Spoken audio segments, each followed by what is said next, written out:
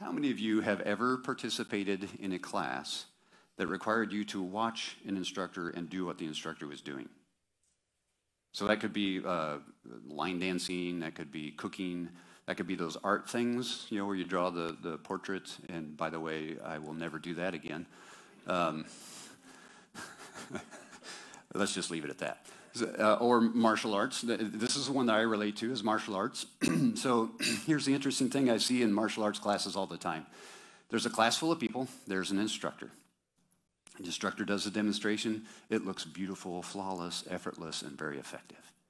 And then you break up into partner pairs. And that's where the fun begins. Because you're trying to do what the instructor does, but you don't have the experience or the knowledge. And it gets even better than that. Not only are we not that good at it, but then your partner has some, I saw this on YouTube. Let's try this. When I do this with my 2 months of experience, right? Yeah, the instructor has like 20 years, but I've got 2 months of experience that I got a thing I want to show you. And it just devolves. And if you never look back at the instructor, if you never pay attention to what the instructor's doing, it's just a mess. And not only is it a mess, but you can get hurt. Ask me how I know, right? So, yeah, it's a bad deal. We have to constantly look back at that instructor to get the real deal. And it's different when you learn for knowledge versus when you learn to do. Would you agree with that? In other words, if I just want to be able to talk about line dancing or art or martial arts, that's one thing. But if I want to do it, that's a whole nother deal, right? And it's a lot harder.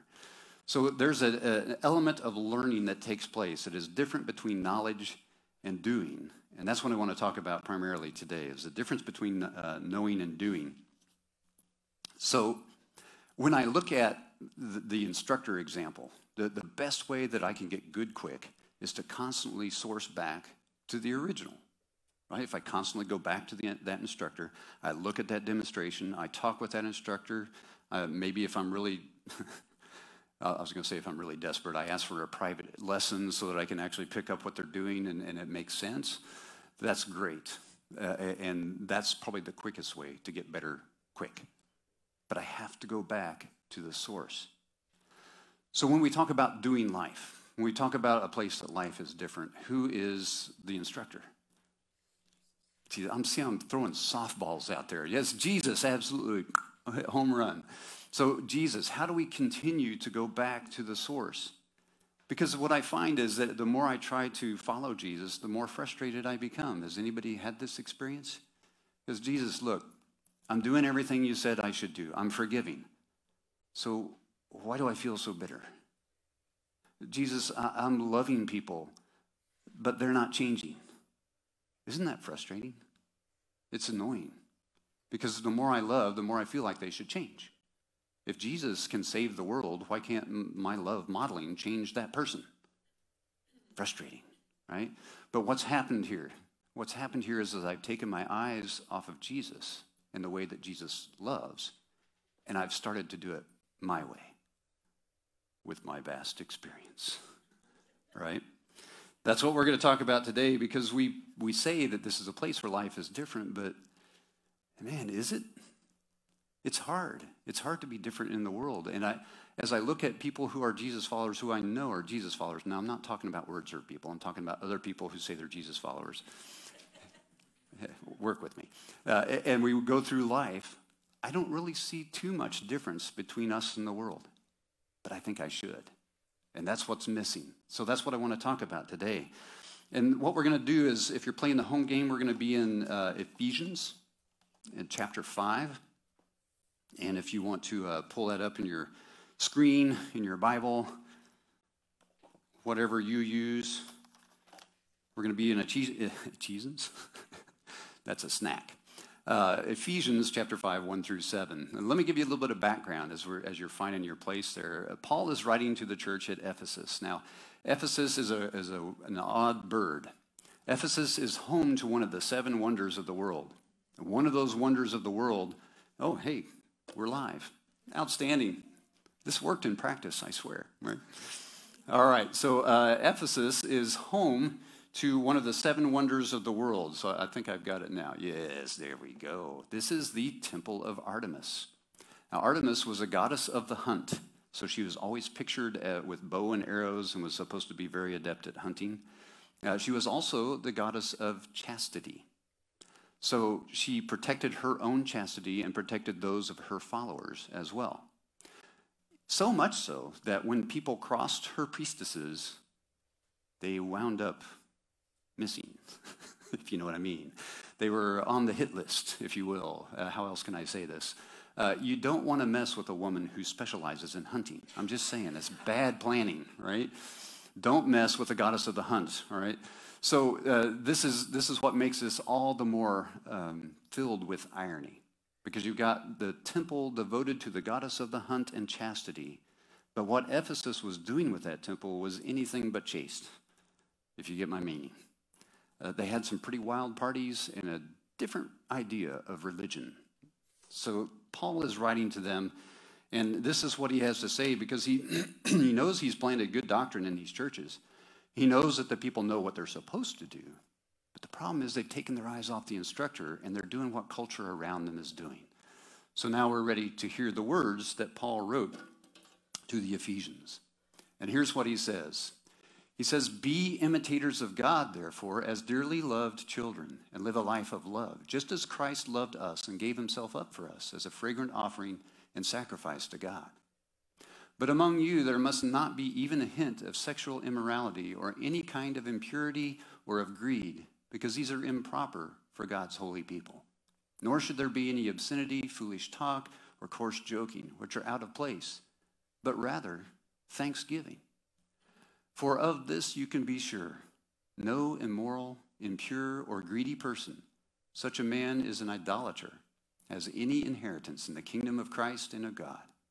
Let no one deceive you with empty words, for because of such things, God's wrath comes on those who are disobedient.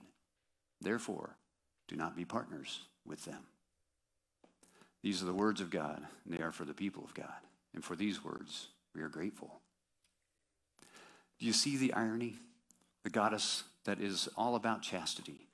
And Paul saying, stop doing that stuff. Stop even talking about that stuff. Now, there's a lot to chew on here, but what I really want to do is I just want to take apart a little bit of it, because I could be here all day, but we've got a ministry fair coming up and a new schedule. So I'm going to follow my own lead and be brief. I know, contain your excitement, right? So what I'm really going to do is focus in on verses 1 and 2 today. And that's where it says, be imitators of God. We're going to pick out 3 steps that we can apply in this. And here's the first.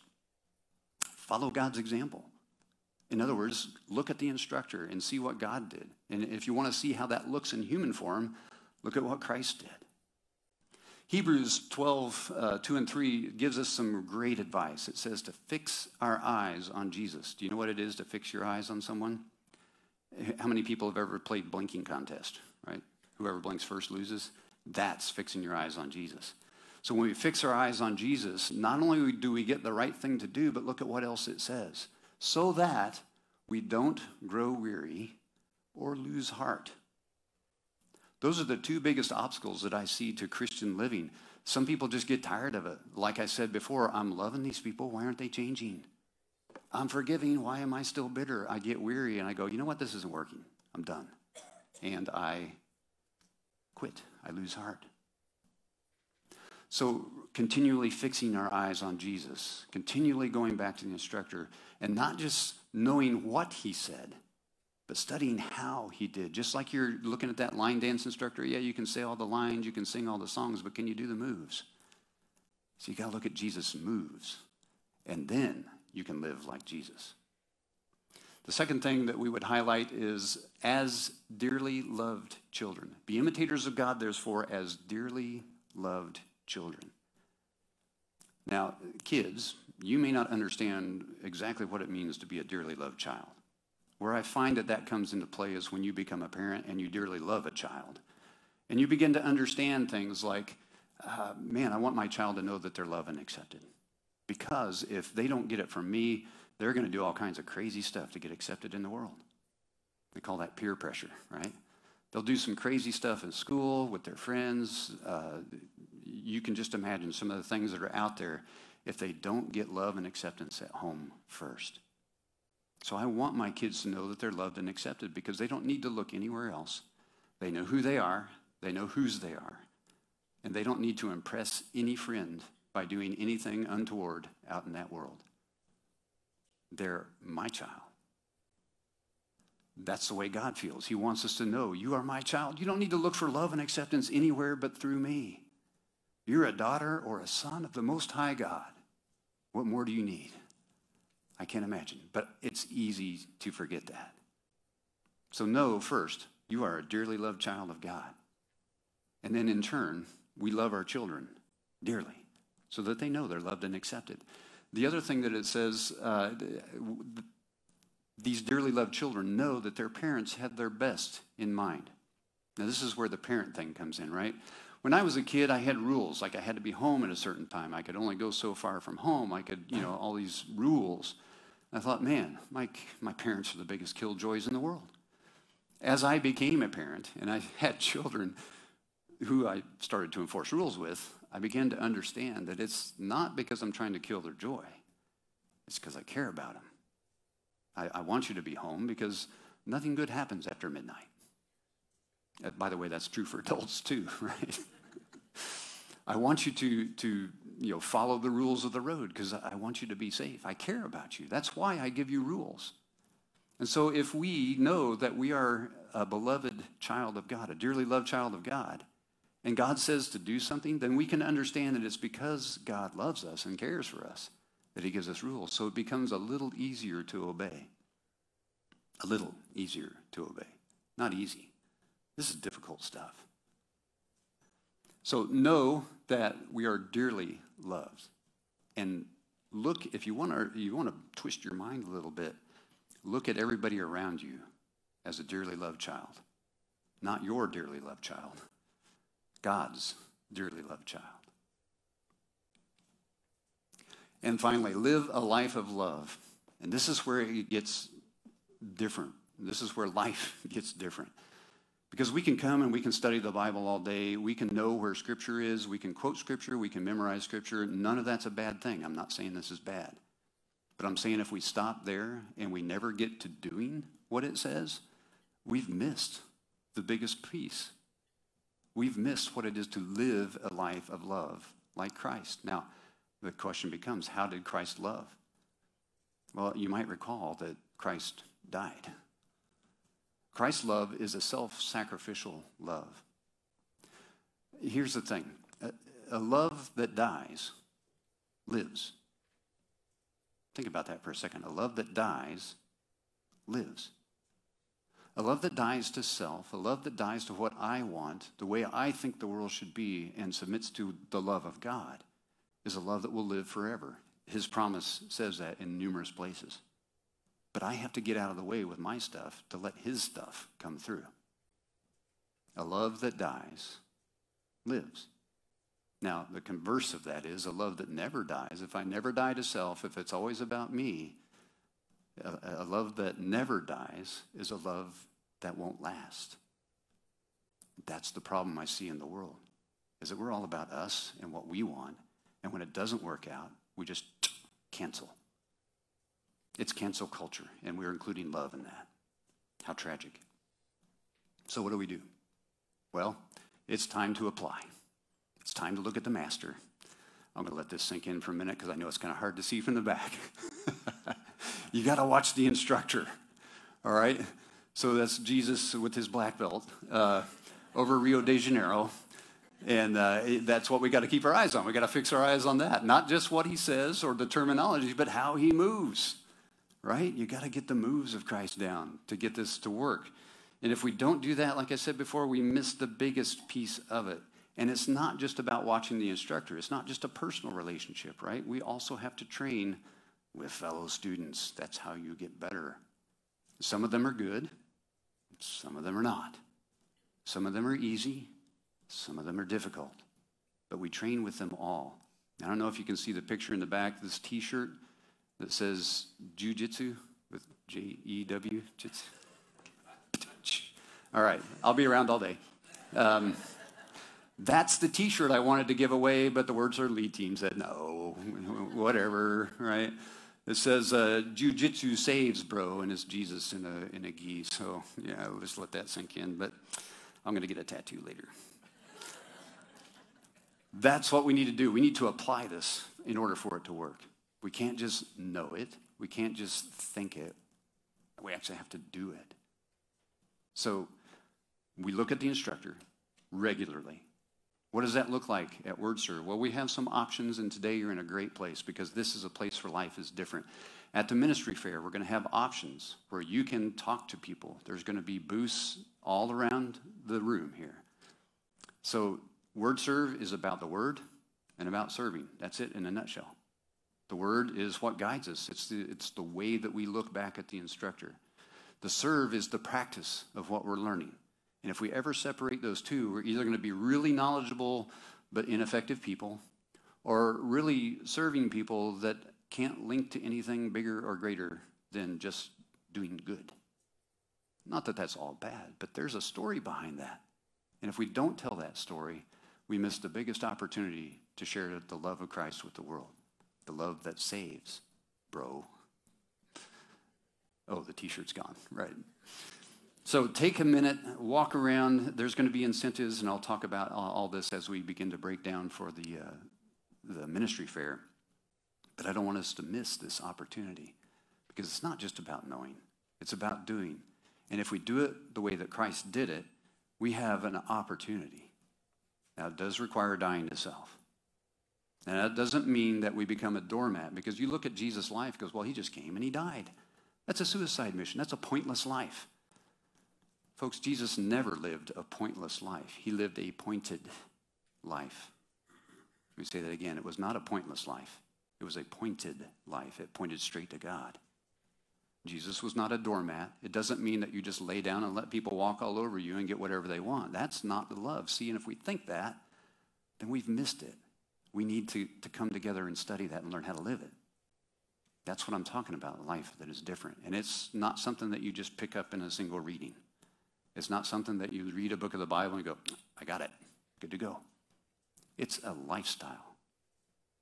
And we are committed here at WordServe to a lifestyle that's different.